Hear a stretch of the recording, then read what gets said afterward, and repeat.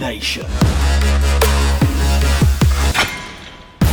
Providing you with the practical tools and expert knowledge to optimize your strength, health, and mindset, inside and out.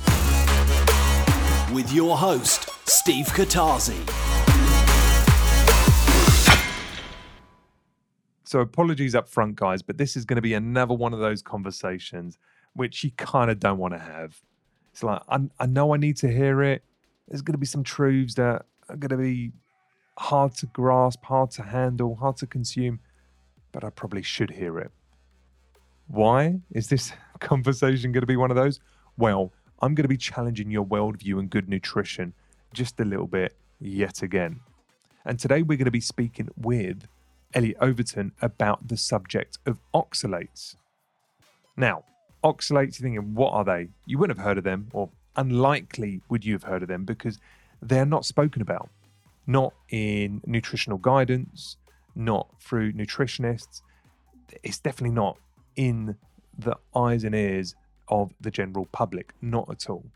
More importantly, we've been led to believe that a strong plant-based diet is the way forward for optimal nutrition, and that there's these superfoods which are just fantastically good for us, and we should be buying them as much as we can, consuming them all year round.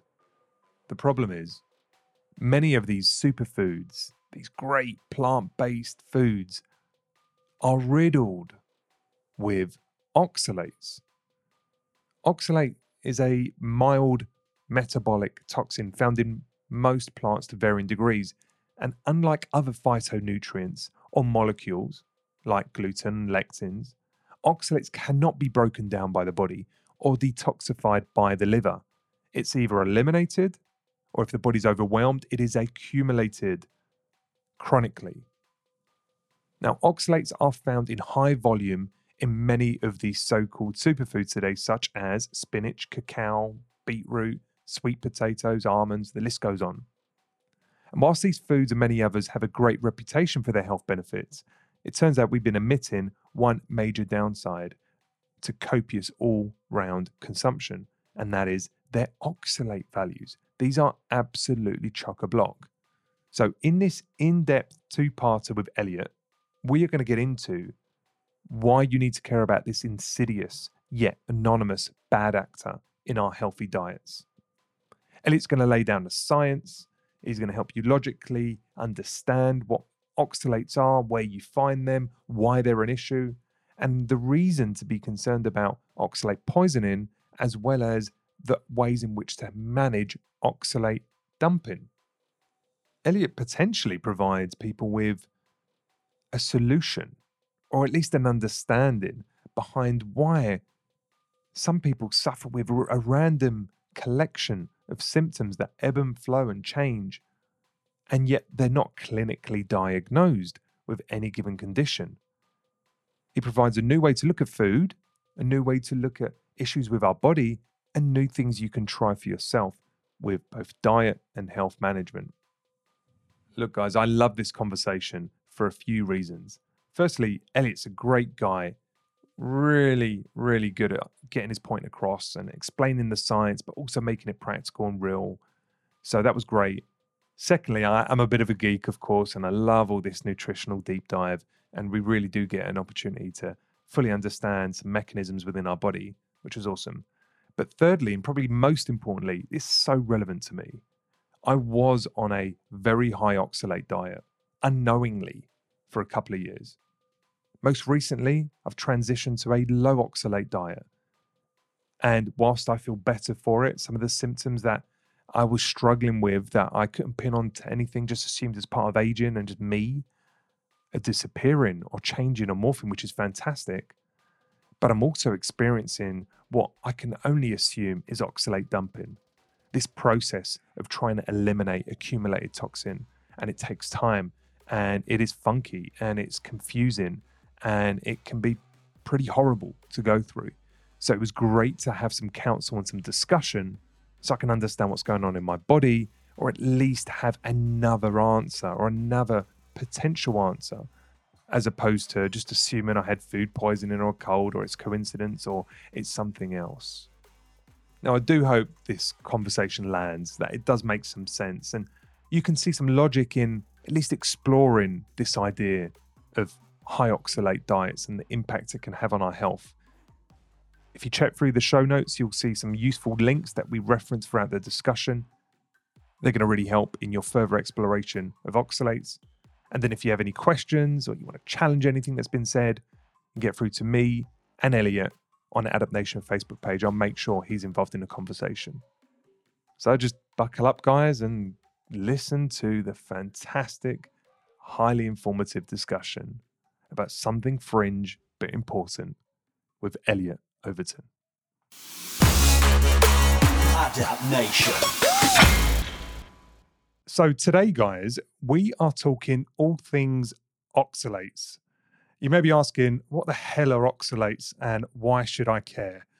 Something new, something more problematic to enter into my life, something else I need to remove. Well, through this discussion, I'm hoping we can answer these questions and more. And the short answer is, based on my own research and understanding, is it sounds like you probably should care about oxalates. So to help with this education on this specialist and niche subject within nutritional science, we have a nutritionist and functional medical practitioner, Elliot Overton, joining us today. And he's a Brit, which is an absolute bonus. So it's great. It's a great pleasure and it's a privilege to have you on the show, Elliot. Thank you so much for finding the time to chat with us today. Yeah, it's a pleasure to be on, Steve. And thanks for having me on the show. Well, yeah, this subject in particular is quite personal to me, and we'll get into the reasons why I think it is personal later. But before maybe we get into class and we start talking all things oxalates and give everyone a bit of a rundown, maybe we can start with you, Elliot. Maybe you can give us a bit of a sense of your vocation, maybe your reasons for zeroing in on oxalates in particular, and maybe if there's any kind of personal aspects of your nutritional journey that are relevant to this discussion. So wherever you want to start, Elliot, let's just give us a feel for who is Elliot Overton. Yeah, great.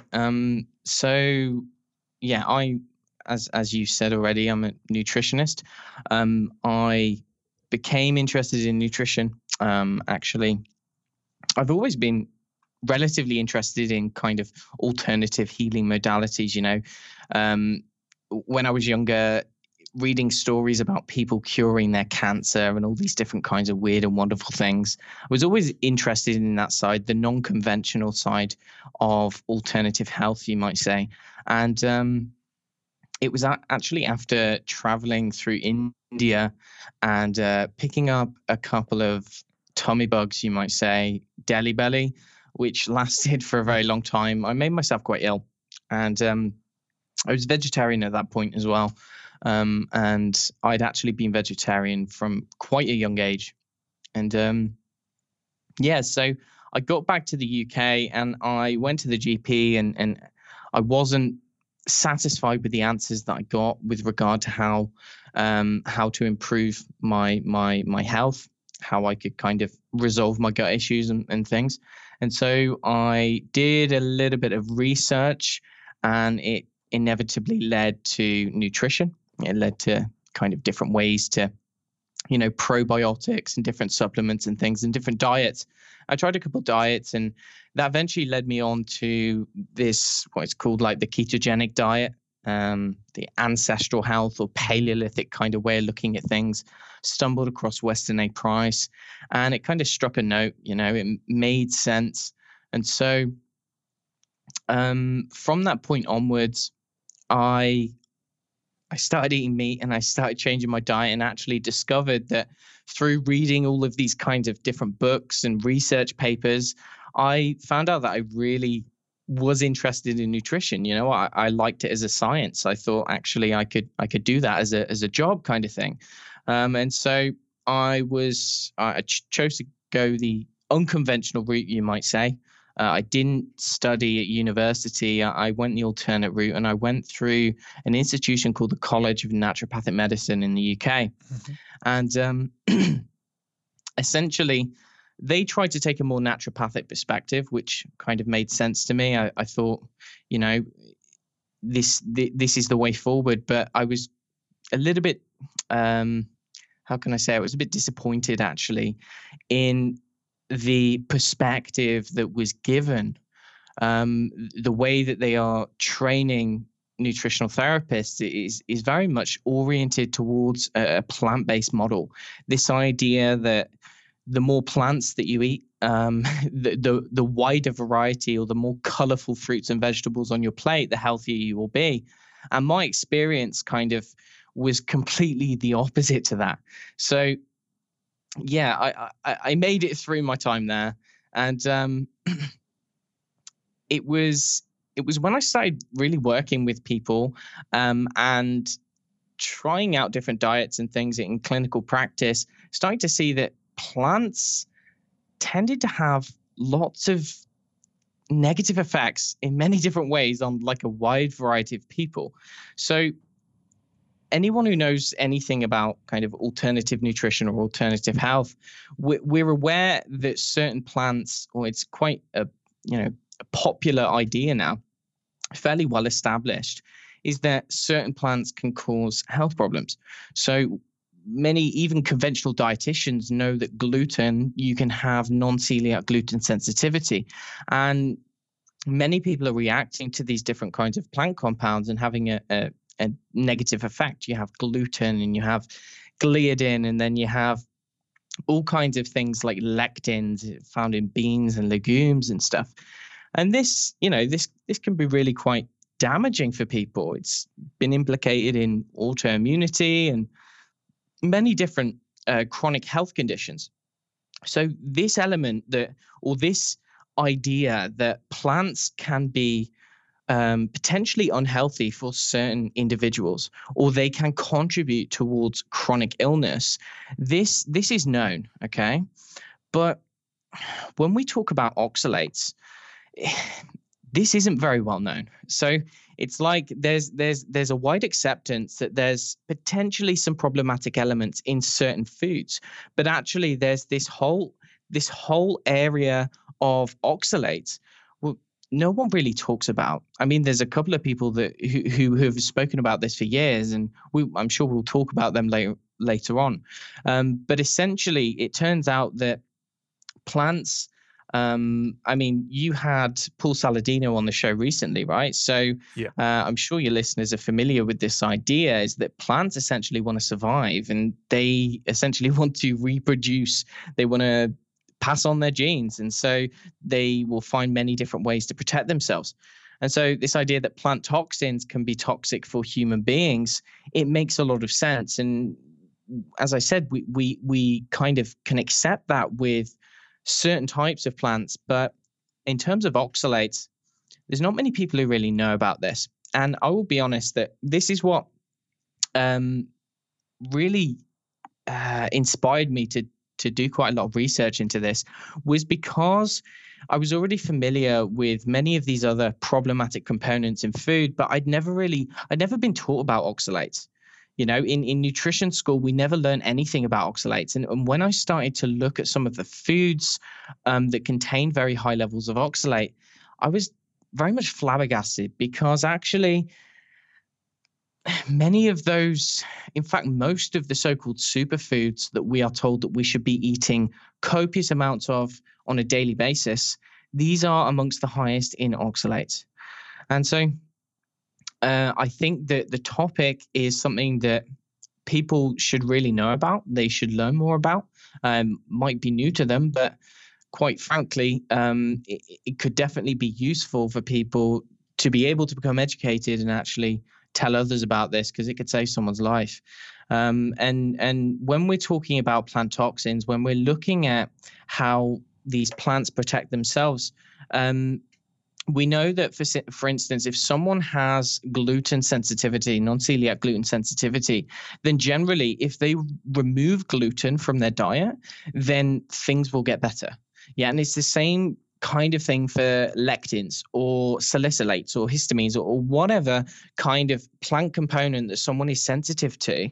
Then when they remove that from the diet, they actually notice benefits. And this is where oxalate is different.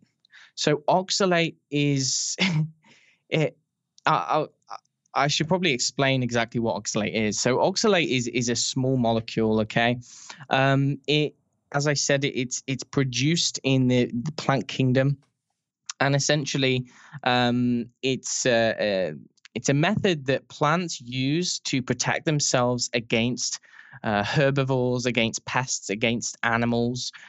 Stops things from wanting to eat them, basically. And to some extent, human beings also produce it in small amounts in the liver as part of like normal human biochemistry. That's in very small amounts. Anyway, so oxalate, the chemical, it can exist in several different states. So you have free oxalate or oxalic acid, and oxalate can, when it's in its free form, basically it's missing 2 electrons. So when it comes into contact with a positively charged cation, so when it comes into contact with, say, calcium, then what will happen is it will bind very tightly with it. It will bind with certain minerals. And so for this reason, it's actually been used as a metal chelator or a mineral chelator.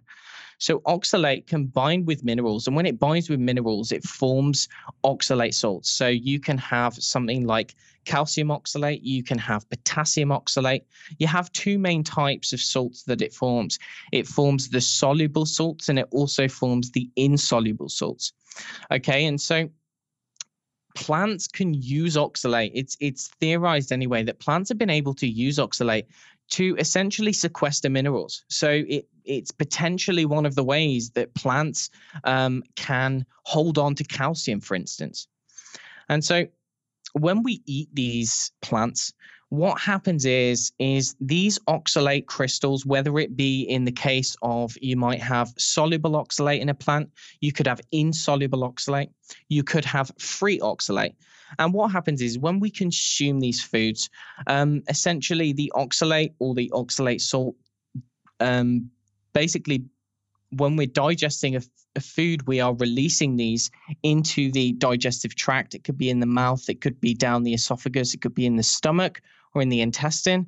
What's happening is that essentially this oxalate is it's highly toxic. Okay, that's just a way of putting it. It is extremely toxic, and it can cause both mechanical and chemical damage. Okay, so a way to kind of visualize this, as we've been saying, it is a way for plants to protect themselves against predators or against herbivores. And if you look at the oxalate under a microscope, then what you see is that it actually can exist in multiple different kind of shapes and sizes and different structures. So it can form these things called raphides, which are like long needles. They're really sharp. It can also form things like triangular or rectangular kind of crystal formations. And these look, I mean, they look a bit like quartz crystals if you look at a picture of them, okay?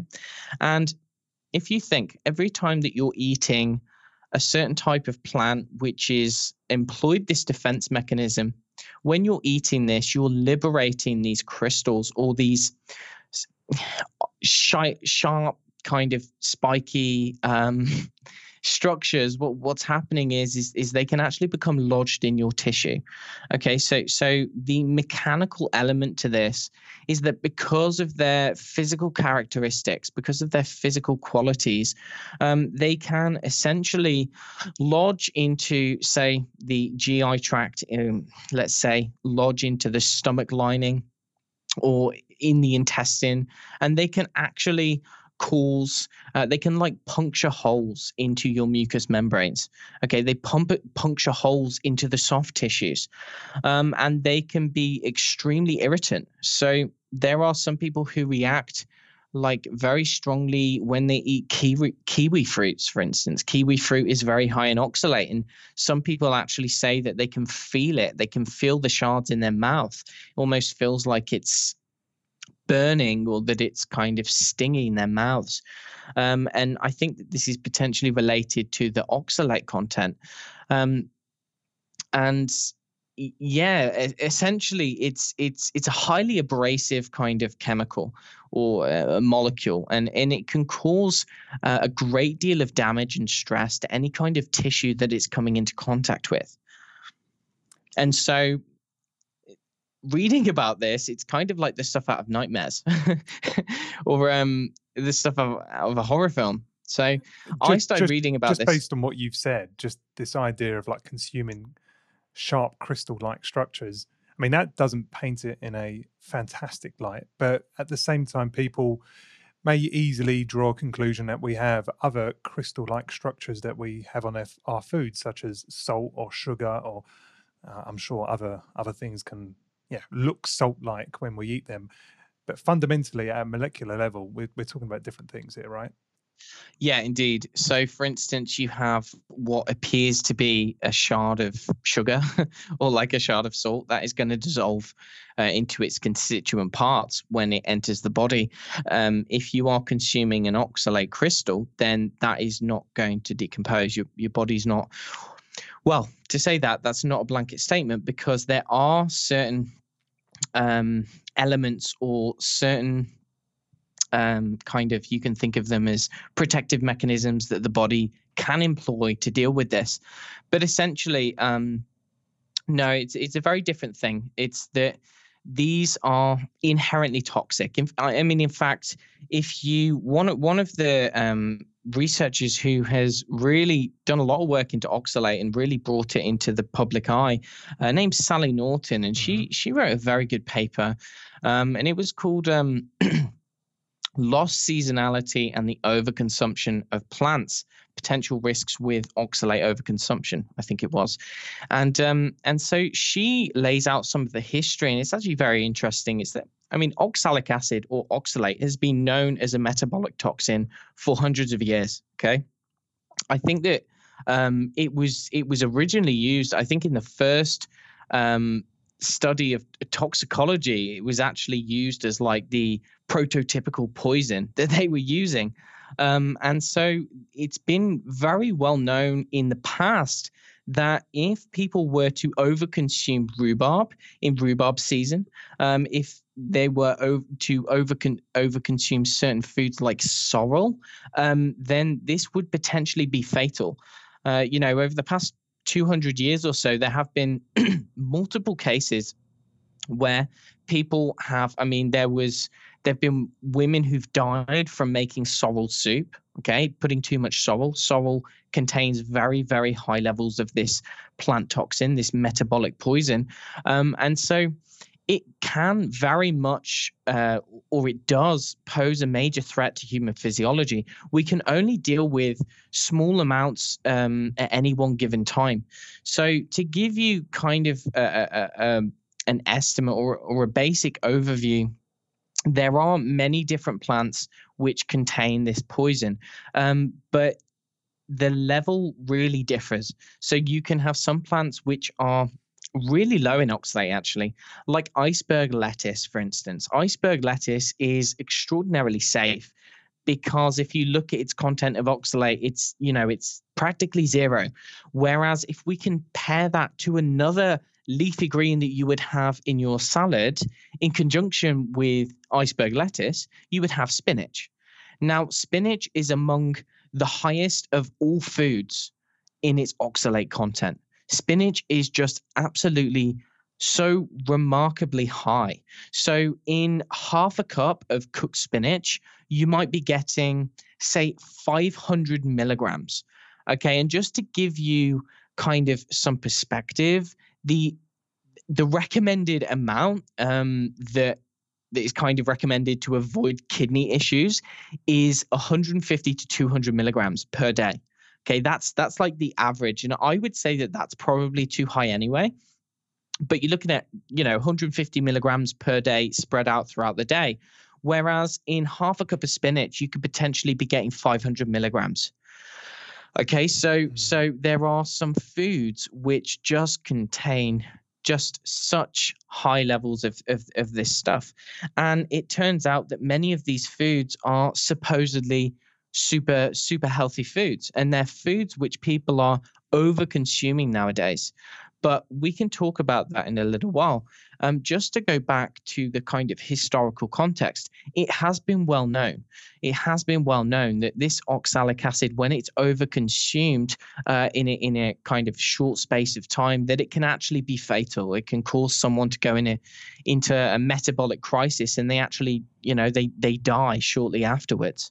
So there are many cases of people who've been oxalate poisoned, and not coming from plants. I mean, if you have certain man-made chemicals like polyethylene glycol, I mean, there have been acute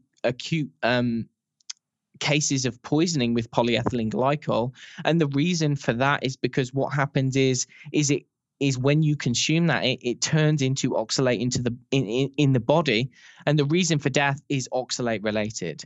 And so these are generally, I can appreciate for people, it might be quite difficult to comprehend this because it really goes against 99% of what we are taught about nutrition. And even someone who doesn't necessarily train in nutrition like I did, the idea that we're fed, especially in the past couple of decades, this idea of being healthy and what foods we need to eat to be healthy, we've all been very much brainwashed in many ways.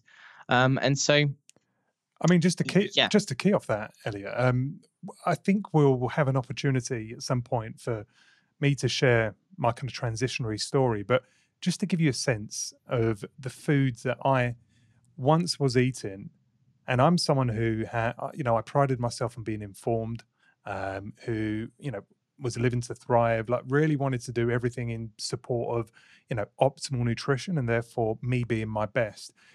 Only 6 months ago, I would have had a typical day of having 500 ml of almond milk, almond butter, beetroot, turmeric, pepper, and this is daily. Pepper, frozen spinach, probably 100 grams of that, and that's frozen, not the dry stuff, so that's even more dense. Dark chocolate, cacao powder, cacao protein shakes, sweet potatoes by the bucket load, plus other foods, of course. But I just mentioned a couple of foods there which are quite high in oxalates. I didn't look at any of those foods, from almonds to turmeric to beetroot to spinach to cacao. I would never have looked at those and said, "Hey, there's nothing benign or sinister about these foods." They're all touted, as including beetroot and stuff like that, as superfoods, right? And you can Google it and find tons of positive reasons, from vitamins, minerals, hormetic effects, positive stresses on our body that create, an antioxidant-like response. You can get very educated very quickly on why those foods I was choosing were profoundly good for my health. Yet, without trying to steal your thunder, all of those I just said are quite high in oxalates. How have we got this so wrong? If we have got it wrong, how could we be missing a trick here? Because I've gone from not having just a bit of these, I went to having lots of these every single day, to the point I was probably exceeding the recommended value by at least 7 times per day. I'm really sorry to hear that, Steve. I think it's a similar case for many other people. It was me at one point as well. I think most people who take an interest in nutrition tend to go overboard, and I think this is really where the danger comes in, is because what we tend to do is we see that something is healthy, or we're told that something is healthy, and so we think that the more the better, and we go overboard on that. And this is really what we're seeing in today's kind of nutrition fields, so to speak. And so a lot of the foods that you just mentioned, I mean, it's practically the guidebook on high oxalate foods. Oh, no. It is. But as you said, they're the really common ones. So it's just worth mentioning here that there is some degree of variability as well in terms of the type of, or the family of the vegetable, let's say, or the fruit. Is that you can have kale, which is, it's not too high, but it is, it's moderately high. But then you can have other types of kale, such as purple kale, which are quite low. Okay, likewise, you can have certain oranges, which are low, but then you have like a tangerine, which is relatively high from what I can remember. So it kind of differs, and it also differs to some extent based on the soil content, if I remember correctly, because the amount of oxalate that the plant needs to sequester the calcium is potentially going to depend on the calcium content of the soil. What I'm trying to say is that it's not always easy to determine the oxalate content of a food. And what I will say as well, before we kind of go into this, is that the oxalate research has been very scatty, let's say. So the measurement of different foods can differ based on the technique that they use. It can differ based on the type of food. Again, as I've said, where it's grown. There's lots of different factors in terms of the actual research that govern how someone is going to measure the amount of oxalate in a food. And so one of the oxalate researchers, the name is Susan Owens, she has rightly criticized many of these so-called lists online, which basically give out information on high and low oxalate foods. But it turns out that as the scientists in the field have actually developed better tools of measuring, what they previously thought was low may actually be high. And so there's lots of different lists online, and some of them are quite conflicting. And so it can be relatively confusing for someone who's trying to find out what foods contain high oxalates. But yeah, as you were saying, the types of foods that you were eating, so the really high foods are the spinach. You've got many of the berries like blackberries, certain types of blueberries. There are you've got kiwi fruit, you've got sweet potato, you've got most nuts. I think macadamia are the lowest, whereas almonds are among the highest. You've got peanuts. Many of the grains are very high in oxalate. And unfortunately as well, it's many of the gluten-free grains. So when people go on Paleolithic diets, what they actually find is, or what they tend to do, and I know that I did this myself, I suspect that you may have done this as well, is that when you give up gluten, you think that it's okay to replace it with all of these weird and wonderful flours like cassava flour or almond flour or buckwheat, and lots of those apparently safe starches, those safe grains, they're actually just exponentially higher in oxalate than wheat is. Okay, so again, chocolate, dark chocolate. So it's like what we do is we see that chocolate may contain certain antioxidants. It's like researchers will put chocolate in a Petri dish and then measure the amount of polyphenols and measure the amount of antioxidants or whatever they do. And then we think that, okay, because this one study has shown a slight increase in antioxidant activity from a certain polyphenol in cacao, we think it's okay to eat 2 bars of 99% dark chocolate every day. And it's like we take it to the extreme. And dark chocolate is just absolutely, it's among the highest, really. It is really, really very high. And it's quite dangerous in our modern world now, or kind of in the West at least, because particularly among the paleo community or among even the GAPS diet, children who are put on the GAPS diet, they are given daily amounts of almond flour. They're many of the vegans, they think it's healthy to actually drink spinach smoothies. They think it's healthy to add in all of these kind of tropical spices to their daily meals. It's like this is another example of how we take things out of context. We look at Ayurveda, traditional Ayurvedic medicine, or the traditional Indian cuisine, and we see that, okay, in their dishes they use a bit of turmeric, right? They use some turmeric, they use some cinnamon. But if you actually go over to India and you look at how much they use, in terms of how much they were consuming per dish, it's not actually that much, right? It's really not that much. I haven't said, but turmeric and cinnamon are among the highest spices in oxalate as well.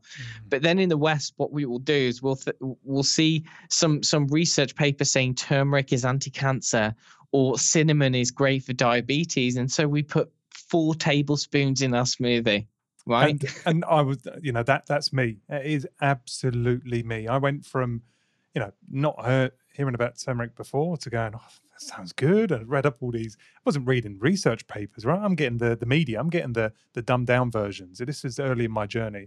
Realized this stuff is supposed to be good for you. Got a massive lot from Costco, huge tub, and it would feature as part of my daily smoothie. Now I wasn't doing spinach in my smoothies. That was rank, but I was adding cacao. I was adding almond butter sometimes to almond milk, as well as turmeric and black pepper. Because apparently you've got to put turmeric with black pepper because black pepper inhibits part of the toxic breakdown or the toxicity breakdown of curcumin. So you need the black pepper to allow that to do its kind of hormetic effect, the kind of stressing effect on our body. So I was doing all of that, and I thought I was relatively educated.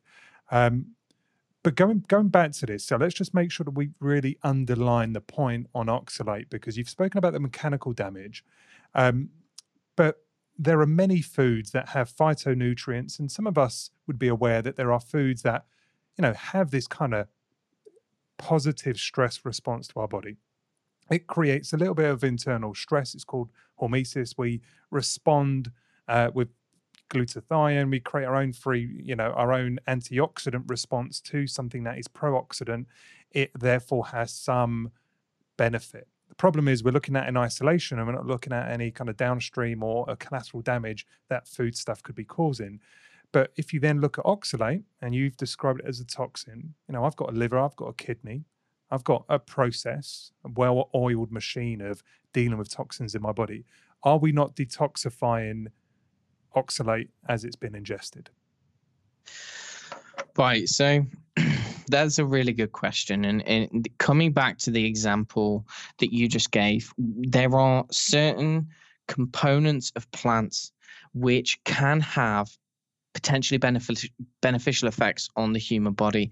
Like, no one discounts that. So you have this hormetic effect. You have these phytonutrients, salicylates, phenols, polyphenols. These things can be toxic in high doses, but in low doses, they can have an effect on the body which causes the body to launch an adaptive response, which actually increases or improves function. All right. This is entirely different to oxalate. Oxalate does not have that effect on the human body. So there are no beneficial or no known. And I'll be honest that there may be something come out in the future, but so far, as per my current understanding, there is no known metabolic benefit or potential benefit of oxalate. In fact, oxalate is basically a toxin that you need to get into your body and get it out of your body. Okay. Now, when we ingest it, so as I said before, like we were talking about the different kinds of oxalate. All right. So let's say that you have a big salad with some spinach. Okay. What's going to happen is you break down the plant matter with your teeth, you swallow it. You will have the liberation of some of the free oxalate into your mouth and probably going through the mucous membranes there. Okay. But then what will happen is it will go down into the stomach, churn with all of your other food, and then it will get to the intestine. Now, into the intestine, before we get to the intestine, then likely is going to be some adhering to the esophagus or absorbing through the esophagus, and likewise through the stomach. Okay, so that's you're getting a little bit of a dose of oxalate, not necessarily a problem, because we have adapted to deal with a very small amount at one time. Okay, so what's going to happen is it gets to the intestine. Okay, and there's several factors which are going to influence how the body is going to process oxalate, or how much oxalate the body is going to absorb at one time. Okay, so some of those factors include gut integrity. So, for instance, let's hypothetically say that someone has a robust gut. They've got good gut health. They don't have intestinal permeability. There's no issues going on with that. They don't have a dysbiosis per se. They've got a healthy gut bacteria. I don't know if there's anyone like that in the Western world at the moment, but let's say hypothetically. So when it gets to the intestine, the calcium that is being liberated from, let's say that you had spinach. Let's say you had that spinach with some feta cheese. So the calcium, which is from the feta cheese, is going to bind with some of the free oxalate. Or you may have some other form of calcium which is in the gut, and this is considered to be protective, because what is happening is calcium is binding up with this oxalate, and it's causing it's becoming an insoluble. So when it's insoluble, that means it's not going to be absorbed. All right, so insoluble oxalate will be carried out through the feces and into the toilet. That's not necessarily an issue per se. Now, there is going to be some level of soluble oxalate and free oxalate, and the soluble and free oxalate, that is going to be absorbed into the bloodstream. Okay, when it gets to the bloodstream, travel to the liver. When it gets to the liver needs to process it. So if there is a tolerable amount, let's say that you have a small amount like 10 or 15 milligrams, which is realistic, I think. Let's say you have 10 or 15 milligrams in a meal. Your liver can quite, process that really quite well. Okay, it's going to kind of you may get some residual kind of mechanical damage. You may get some residual biochemical stress, let's say. But after it's been processed through the liver, it will be sent to the kidneys, and you will urinate it out through the kidneys. That is all being well. Okay, that's the ideal scenario. And just to be clear, that there's not a detoxification process occurring. It's not being metabolized to an inert substance. It's in its raw form being eliminated versus broken down into something else. Yeah, for the most part, it's not something that we have the ability to break down metabolically speaking through enzyme pathways or anything like that. Like, you look at the phytochemicals and they are very much biochemically active. Oxalate is not biochemically active in that sense. In fact, oxalate is actually a biochemical end product. And so that end product is excreted in the same way that it came in. Got it. As oxalate. Now, saying that, just to kind of, for the sake of detail, it can change in its form. So it can come in as potassium oxalate and actually crystallizes calcium oxalate in the end. Okay, so that is possible. But with regard to the oxalate part of it, that doesn't change. Okay, so now if we look at our modern world, okay, or we look at, say, the context of a human being living in the Western world in the 21st century. So there are several factors which are going to predispose one towards absorbing more oxalate. Now, first of all, one of those is a high oxalate diet. Again, we've been speaking about this up until now. So if you are having, you have to understand that there's many theories in this kind of field of research. One of those is based on the idea that actually replenishing certain types of gut microbes can be very protective. Now, the reason for that is that we do have certain gut bacteria which have the capacity to degrade oxalate for us. Okay, and I think that this is one of the protective factors against something like absorbing loads of these metabolic poisons. There are certain bacteria which, there's one specific kind of bacteria which I think has the highest capacity to degrade oxalate, and this is called Oxalobacter formigenes, I think it is. And essentially what happens is these reside in the gut and they break down oxalate, they convert it into kind of, they bind it up and they convert it into inactive metabolites, and then they are passed out through the feces, and that renders it safe.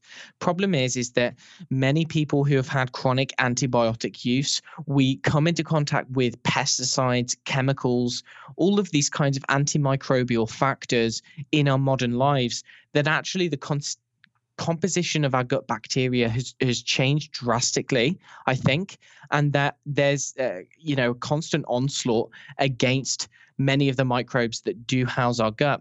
And one of the problems is that there are many commonly used antibiotics which have been shown quite successfully to selectively kill certain types of microbes, which, funnily enough, are the ones which degrade oxalate. And so there's many cases of people developing oxalate issues after they have been on, say, a chronic round of antibiotics. And so what is going to happen is that when people kill off certain microbes, this is theorized to essentially allow more oxalate to remain bound up, unmetabolized, and so there's more free to be absorbed into the gut. Likewise, if someone has a leaky gut, or let's say that they have a problem emulsifying and digesting fats. So if there's any problem with the liver, if there's any problem with the gallbladder, bile flow, if they have some other underlying condition, and I think that many people do generally have a leaky gut. I see in test results all of the time. It's quite easy to develop one in our toxic environment these days. But if someone's got a leaky gut, simply the elevated permeability is going to facilitate the entry of more oxalate into the bloodstream. Okay, there are factors. There's people who've had gastric bypass, anyone who's had any kind of surgery. There are certain types of medications which basically stop us from emulsifying fats very well. And what this does is it can render less calcium in the gut. And so actually it causes more free oxalate in the gut to be absorbed. And so there's lots of factors. But in the context of gut bacteria as well, it's interesting because I was just talking about certain gut microbes which can degrade oxalate. Well, it's been shown that when you feed Oxalobacter, when you feed it too much oxalate, when you feed it like a very high amount, that it actually inhibits it. So this bacteria needs a certain level to grow, but actually when it's given too much, it becomes inhibited and it actually dies.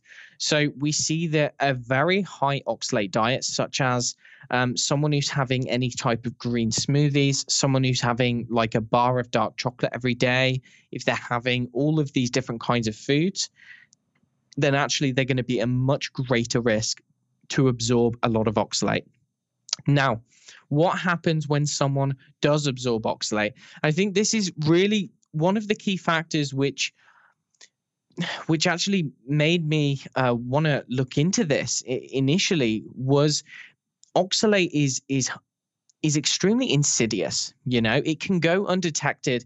And I personally think out of all of the different plant chemicals which can cause harm to the human body, I think that oxalate is the most dangerous. And there's a reason for this, is because oxalate can become accumulated in the human body.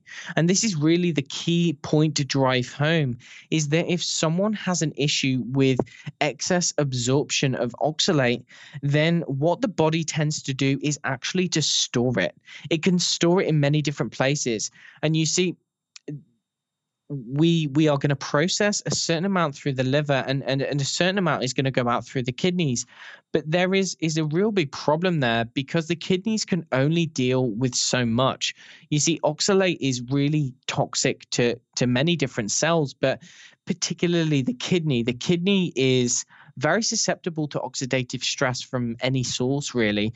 And when it comes into contact with oxalate in an inflammatory environment, the most well-characterized kind of condition associated with elevated oxalates is kidney stones. So 80% of kidney stones are made up of calcium oxalate crystals. And what this is when there is elevated levels of oxalate in the blood, they are being filtered through the kidneys. And actually, the kidneys can only deal with so much at any one given time. And if there are certain types of immune cells present, if there is kind of like an inflammatory process going on underneath the surface, then you can actually develop calcium oxalate crystals. These crystals, so lots of insoluble calcium oxalate ions, or what they're doing is they're forming like this ultra structure, this crystalline structure, and this is actually becoming deposited in the kidney. But the problem is that although most of the research has been done on kidney stones in the context of oxalate toxicity, it turns out that the kidney is merely one organ. In fact, oxalate crystals they appear to be able to deposit in practically any kind of tissue. So the most well kind of characterized is the kidneys, but they seem to tend to lodge in the lower down in the urinary tract. So in the bladder, there is a condition called vulvodynia, which is characterized by severe pain at the opening of the vagina for a woman. And if you speak to any of these women, and I've got several clients who have this condition at the moment, they literally explain it or describe it as though it feels like shards of glass like stabbing into their vagina, and that is being characterized as oxalate crystals. Likewise, there was one study which I think it showed in people who are euthyroid, so they are not diagnosed with any kind of thyroid condition. I think it showed that the large majority of those people had calcium oxalate stones deposited in the thyroid gland. The calcium oxalate can be deposited in the aorta. It can go all throughout the gut. It can be deposited in the joints, in the muscles, in the soft connective tissue. It can be deposited in the eyes, in the teeth, in the bones, in the ovaries, I think, in the testes. They can be deposited in breast tissue, in brain tissue, in the ears. Anywhere that you can think of, oxalate can actually hide. And it tends to actually go to places where there is either ongoing inflammation or where there has been a past injury. So it's almost like where there's a weakness in your body system, so to speak. Oxalate can be attracted to that area. And what happens when someone gets oxalate deposition in some of their tissue, or in one of their organs, or in wherever it is, it wreaks mechanical and biochemical havoc. So like we were talking about the structure of it beforehand, and just due to its physical qualities, like it is capable of shredding tissue. Like if you imagine you have there is a condition called oxalate related arthropathy. Okay. And it's not very well characterized, but actually what can happen is basically there are people who have this high level of oxalate, and what's happening is it's deposited in their joints, let's say asymmetrically or symmetrically on their patella, like underneath their patella or within the joint of their knee. And what's happened is basically when they've done the biopsy, they've seen that it's loaded with these oxalate crystals, but it literally feels like it's something as like being stabbed into the joint and tearing around. Okay. And so this is like a very real thing. Wherever it gets to, it really causes local dysfunction, very much local, and not only on the mechanical side. So it is actually capable of lodging itself into many of our biochemicals. So actually the enzymes which we are using to perform various types of functions in our body. I'll give you a couple of examples because these are quite interesting. So your listeners probably know about the mitochondria, the energy factory in the cell. And in the mitochondria, the way that we are taking food and actually converting that into usable energy in the form of ATP, we need to run it through several steps in a portion of or a phase in the mitochondria, and it's called electron transport chain. And the electron transport chain basically involves multiple different complexes passing electrons and pumping out protons. Okay. And what oxalate has been shown to do, if I remember correctly, it's actually been shown to inhibit or lodge into and inhibit every single complex of the mitochondria, but especially complex 1. So when it basically comes into contact with the mitochondria, it can inhibit complex 1. And what happens is when you get complex 1 inhibition, you can actually get excessive levels of what we call reactive oxygen species, or in other words, precursors to free radicals. Okay, so you get lots of this oxidative stress coming from this dysfunctional mitochondria, which can be caused by oxalate getting into the cells. And I noticed that's something that I didn't explain. When oxalate is circulating, let's say oxalate is drawn towards some kind of a tissue, you have nanocrystals, you have microcrystals, you have these macrocrystals. So you have lots of different sizes, but with the generally the way that they are getting into cells is via these things called transporters. But actually, when you have a small enough oxalate particle like a nanocrystal, then what's actually happening is it can pierce directly through the membrane of the cell. It doesn't require any transport system. It just goes directly through there. And in doing so, what it's actually doing is it's puncturing holes into cells. So you think the cells that are making up the tissues, or cells that are making up the thyroid gland, or the various organs, these nanocrystals, if they're in high enough quantity, what's happening is they are puncturing into that cell, and they are like decimating that cell's ability to make energy. If you can't make energy, you can't repair, you can't perform your function. And so, you really become inert, so to speak. You become highly dysfunctional. There are several of the other enzymes as well, though. There are these enzymes, a class of enzymes called carboxylase enzymes, and these are actually dependent on a vitamin called biotin. And actually, what oxalate has been found to do is insert itself into the place of biotin on these enzymes and actually render them dysfunctional. And many of them, again, are involved in energy metabolism. And we're talking about systemic energy metabolism as well. So how we are taking energy or taking food and really making use of that. And so when you, if you look at the kind of current literature on mitochondria, you see that mitochondrial dysfunction is very much implicated in just the wide variety, or I would say the large majority of chronic illnesses that we see today on the rise.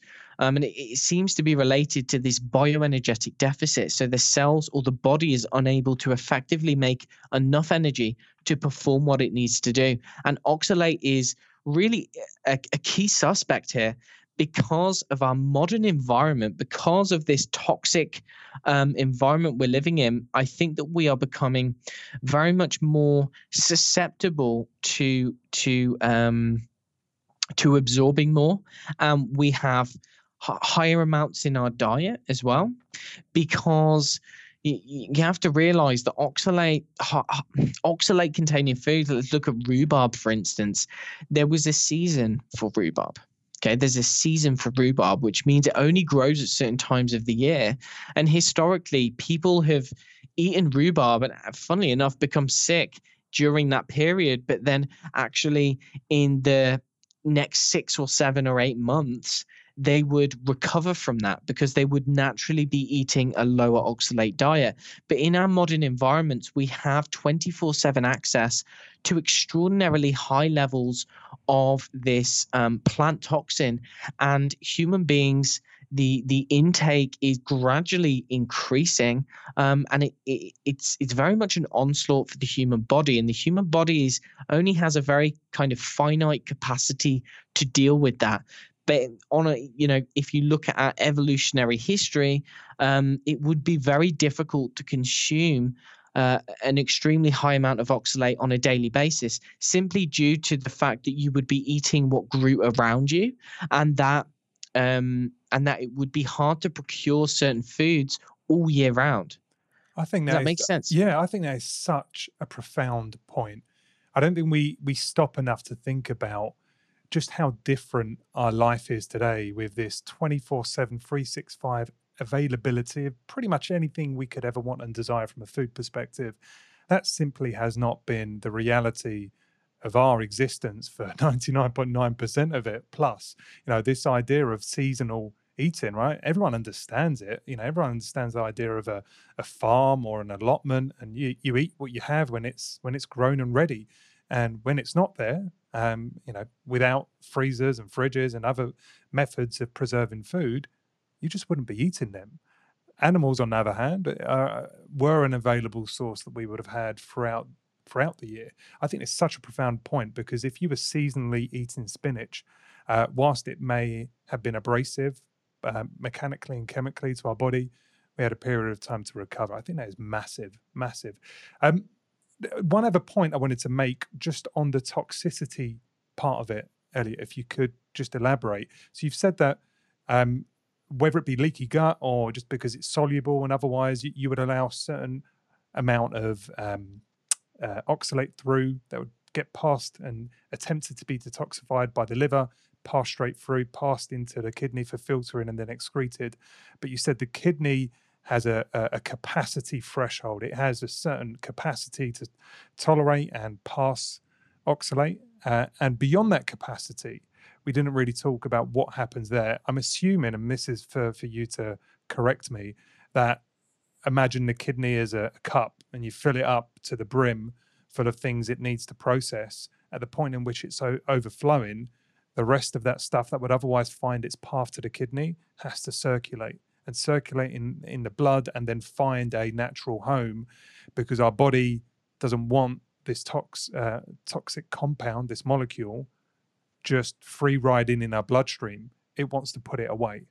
Is that right? I mean, I don't know, we're talking hypothetical here.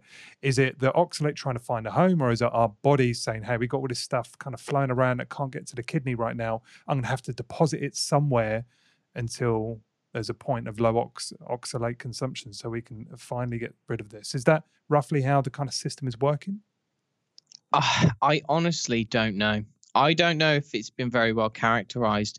It may just be something that I personally have not come across. I'll be honest, I haven't dug so much into the research of the pharmacokinetics of it. But what I don't think it's that the body is trying to store it. Really, when it's being absorbed from the gut, that is going to prop up blood levels of oxalate. And after the liver, you are going to get systemic circulation of oxalate as well. So it's not going to go directly to the kidney. But to a large extent, the kidney is going to have a lot of the burden of filtering out the oxalate. Okay, so the kidney is going to have that burden. But even just pumping up blood levels of oxalate, if you have any kind of injury, then oxalate is potentially going to be kind of attracted toward that area. Okay, so any area that is inflamed, is kind of chronically inflamed, acutely inflamed, anything like that, or where there's any kind of infection, that is potentially going to be attracting oxalate. Now, what I will say is that ordinarily, if you put it into context, like in an evolutionary context, then having a small amount of like an increase in blood oxalate is not always going to be problematic per se. All right, because as I've said, the kidneys can deal with that, the liver can deal with that to some extent. And I think as long as the level is kept quite low, then that is not necessarily going to damage the kidneys. What I will say is that I recall some research talking, basically showing that one high oxalate meal, so if you have a meal which is like a good couple 100 milligrams of oxalate, you are potentially going to cause kidney damage with that, like one onslaught. That's not, that's not like permanent kidney damage, but it's very inflammation, something exactly. local that needs repair. Yeah, basically, you can induce like a temporary state of kidney damage there, and so I think the kidneys they will do their best. I think as their ability to excrete it becomes less, then you are going to be less able to to get rid of it, and more of it's going to be circulating and whatnot. But there's lots of other factors that come into play as well here as well, because I was talking about gut bacteria and these kinds of things beforehand, but you see the body can actually make its own oxalate, and this is not very well characterized.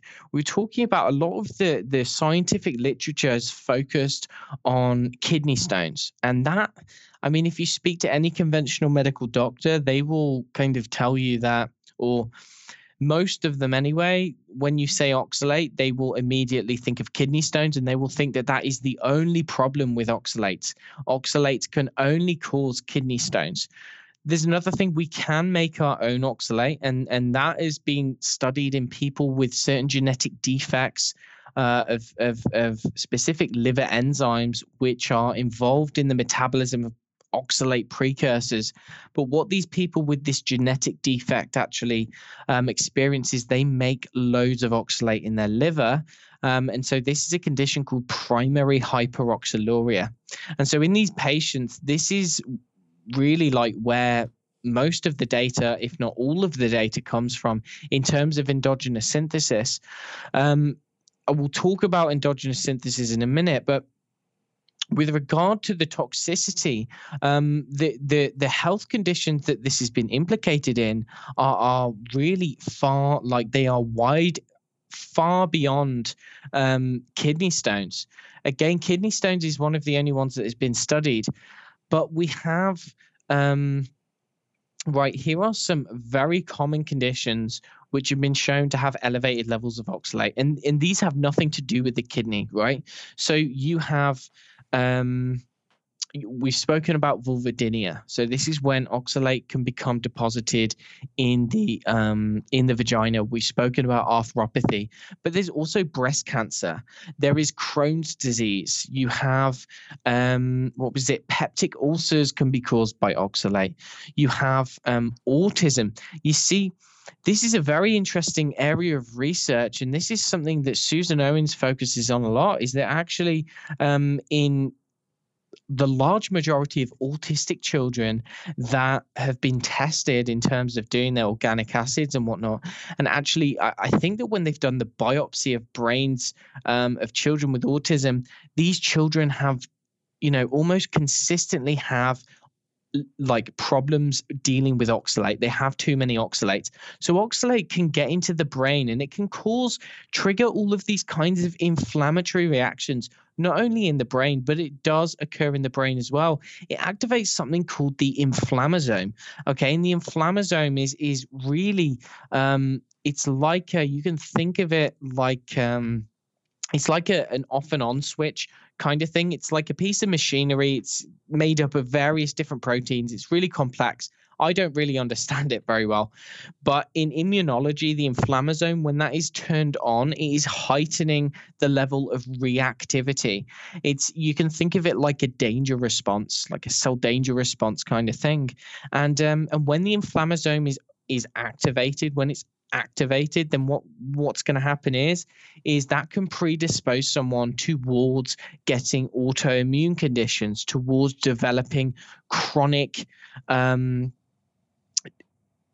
just a wide variety of conditions, which are, I mean, there's Alzheimer's, there's dementia, there's Parkinson's, there's autism, there's all of these different things that are tied back to this inflammasome. And we see that oxalate, in its ability to aggravate the immune cells, to aggravate the immune system, is turning on this inflammatory system. It's like the on switch, so to speak. And so it is potentially implicated in, I mean, I've consulted with a lot of people from a wide variety of backgrounds, and that actually many of them seem to have oxalate issues. So it seems to be a lot more common than what we've been led to believe. And unfortunately, a lot of the research, because research is fund driven, scientists have to basically get funding. So they need to write research proposals and grants and things. And essentially, they need to study where the money's at. And unfortunately, there's not much money in looking at oxalate where it can kind of where else it affects the human body. A lot of the research has been focused purely on kidney stones, and it seems this notion seems to have crystallized in science, and it's the people out in the field. So it's the average person, it's the non-scientists and the people who aren't medical doctors. They're the people who really make up the bulk of the experimental population, because it turns out that many of the people who have established oxalate issues seem to also have many other health conditions as well. Like there's a wide variety of different health conditions that are associated with this, and so I suspect that actually this poisonous kind of toxic element of the plant, that when it accumulates in the body, I think it could potentially contribute to. I don't think there's any limit on the number of things that it could affect. It's mind blowing, isn't it, Elliot? Because as you've rightly said, this is a forgotten part of science, really. Like you're talking about the literature in support of what oxalate poisoning can do to the body, and as you say, it starts and stops with kidney research. And since then, any funding has been incredibly sparse. Now, if you think about the fact that oxalates are in small or large doses across most of the plant kingdom, not all, but most at varying degrees, some more so than others, you think, like, what's the motivation to study this? And also we study more complex stuff now. This seems quite rudimentary, and it sounds like a bit of quackery, right? And unfortunately, because there isn't enough sufficient science in today's scientific practice, it's easy for this to be dismissed. And if you have symptoms that could be associated, you can sound like a hypochondriac. I mean, I'm part of the TLO community on Facebook, Trying Low Oxalates, which was founded by Susan Owens, the researcher you've spoken about. 20-odd thousand people. Really helpful community. Really interesting observations, studies being shared, anecdotes being offered, lots of help. But you can't help if you just dipped in and you had no issues yourself. Think, God, there's a load of moany people in here. Because you've got people with all sorts of nerve irritation, whether it's neuropathic, sensory sensitization, sleep issues, cognition issues. You've got people with connective tissue issues, joint issues, GI problems. They've got, autoimmune conditions. They're slow to recover. They've got cognition, memory, mood issues. They've got skin rashes and peeling. They've got urinary issues, whether it be urgency, frequency, bladder pain, kidney pain, all sorts of stuff. And then you've got deficiencies. And it's just like, I've just basically described everything. and it's easy to look at a set of people saying, I've got this, this, and this, and go, well, it's something else. It's something else that we've studied and we've understood. How could it be this thing that no one knows about? That there's no real science to support it in today's, modern scientific endeavors. No one wants to talk about it. And unfortunately, it's easy to look at people that are suffering with these nebulous issues that have come and go, and they can't really pin anything on, and they're not clinically diagnosed with the common conditions that would be associated with the symptoms they're suffering. They're left out in the dark, just to be called a hypochondriac. So I'm not trying to over dramatize this, Elliot, but considering its wide ranging impact at toxic levels in chronic time periods, it feels like it's a difficult discussion to have, because you're easily labeled as either a quack or a hypochondriac. I mean, what have you got to say in response to that? Do you feel I'm reading this right, or do you think people are respecting the science, and the science is there today to support some of these kind of issues that I've just described? Yeah, I completely agree with you. I think the way that you described it is spot on. And it's really hard for someone to get their head around. And I want to say this as someone who I really do my best not to paint everyone with the same brush. So when you start looking at oxalates, you start looking at the effects and the symptoms that it can produce in people and the different health conditions that it's associated with. It's very hard to it's hard to believe, first of all, because it makes you wonder how one thing which is found in so many foods, which are so common, could cause such a vast array of different kind of seemingly unconnected maladies, like symptoms and conditions. So that's, first of all, hard to get your head around until you understand how it works, right? But then it's also easy to paint everything with the oxalate brush. So people know me as the oxalate guy, or one of the oxalate guys at least. I want to say that I really don't think that it's the driving factor behind everyone's condition.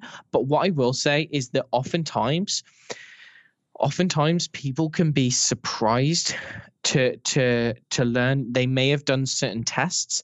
They may have thought that they had not an issue with this, but then actually when they take out oxalates from their diet, they notice miraculous changes, and then they start experiencing things like the excretion of oxalates, which is kind of a process that we'll probably talk about shortly. But yeah, so it tends to be more common than you would think, but then at the same time,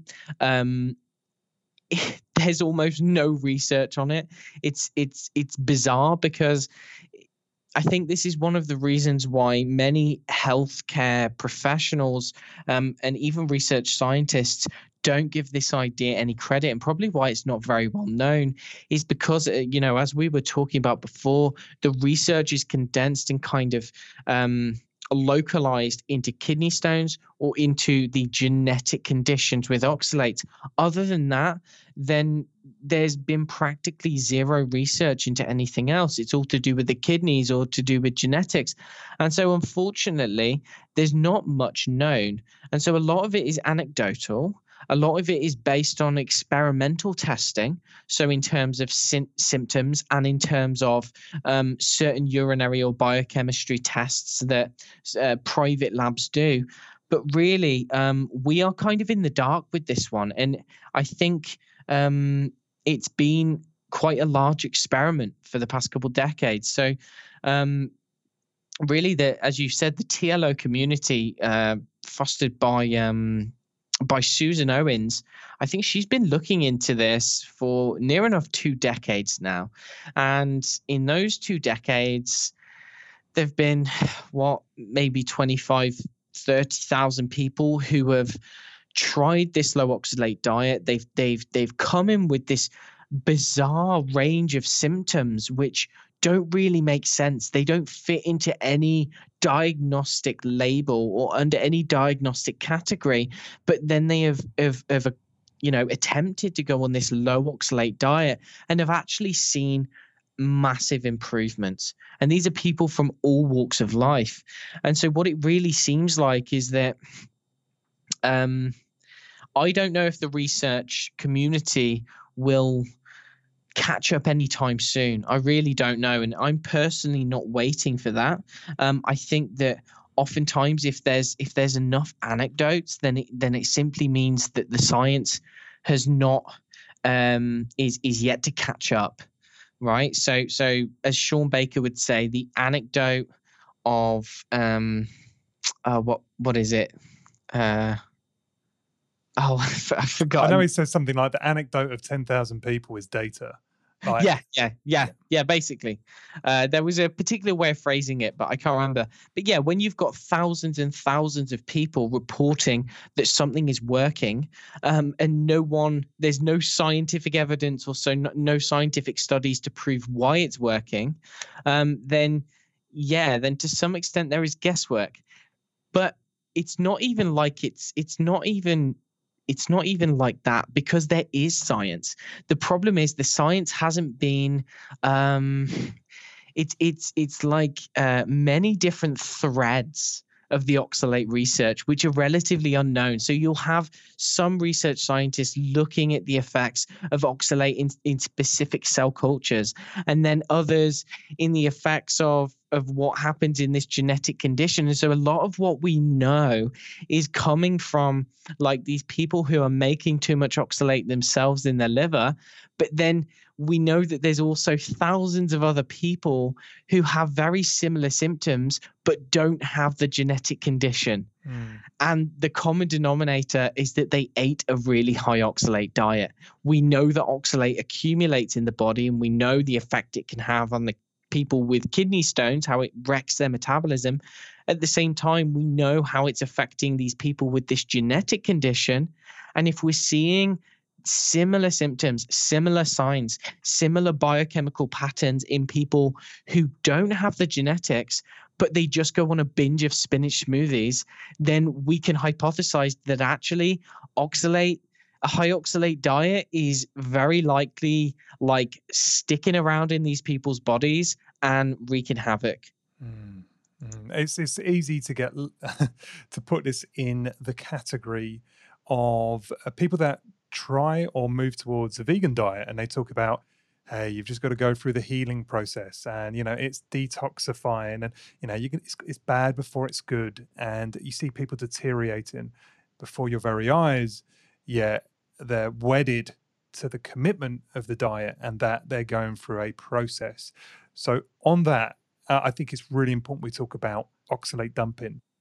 Right, so that's part one done, guys. Hopefully you found it insightful and interesting. This conversation carries on seamlessly into the discussion of poisoning and dumping and how to manage that process, as well as my own personal experience with oxalate dumping in episode 92. To get listening to episode 92, just get straight into your podcast platform, subscribe. Maybe it's there already, depending on when you're listening to this. It will release 2 days after episode 91.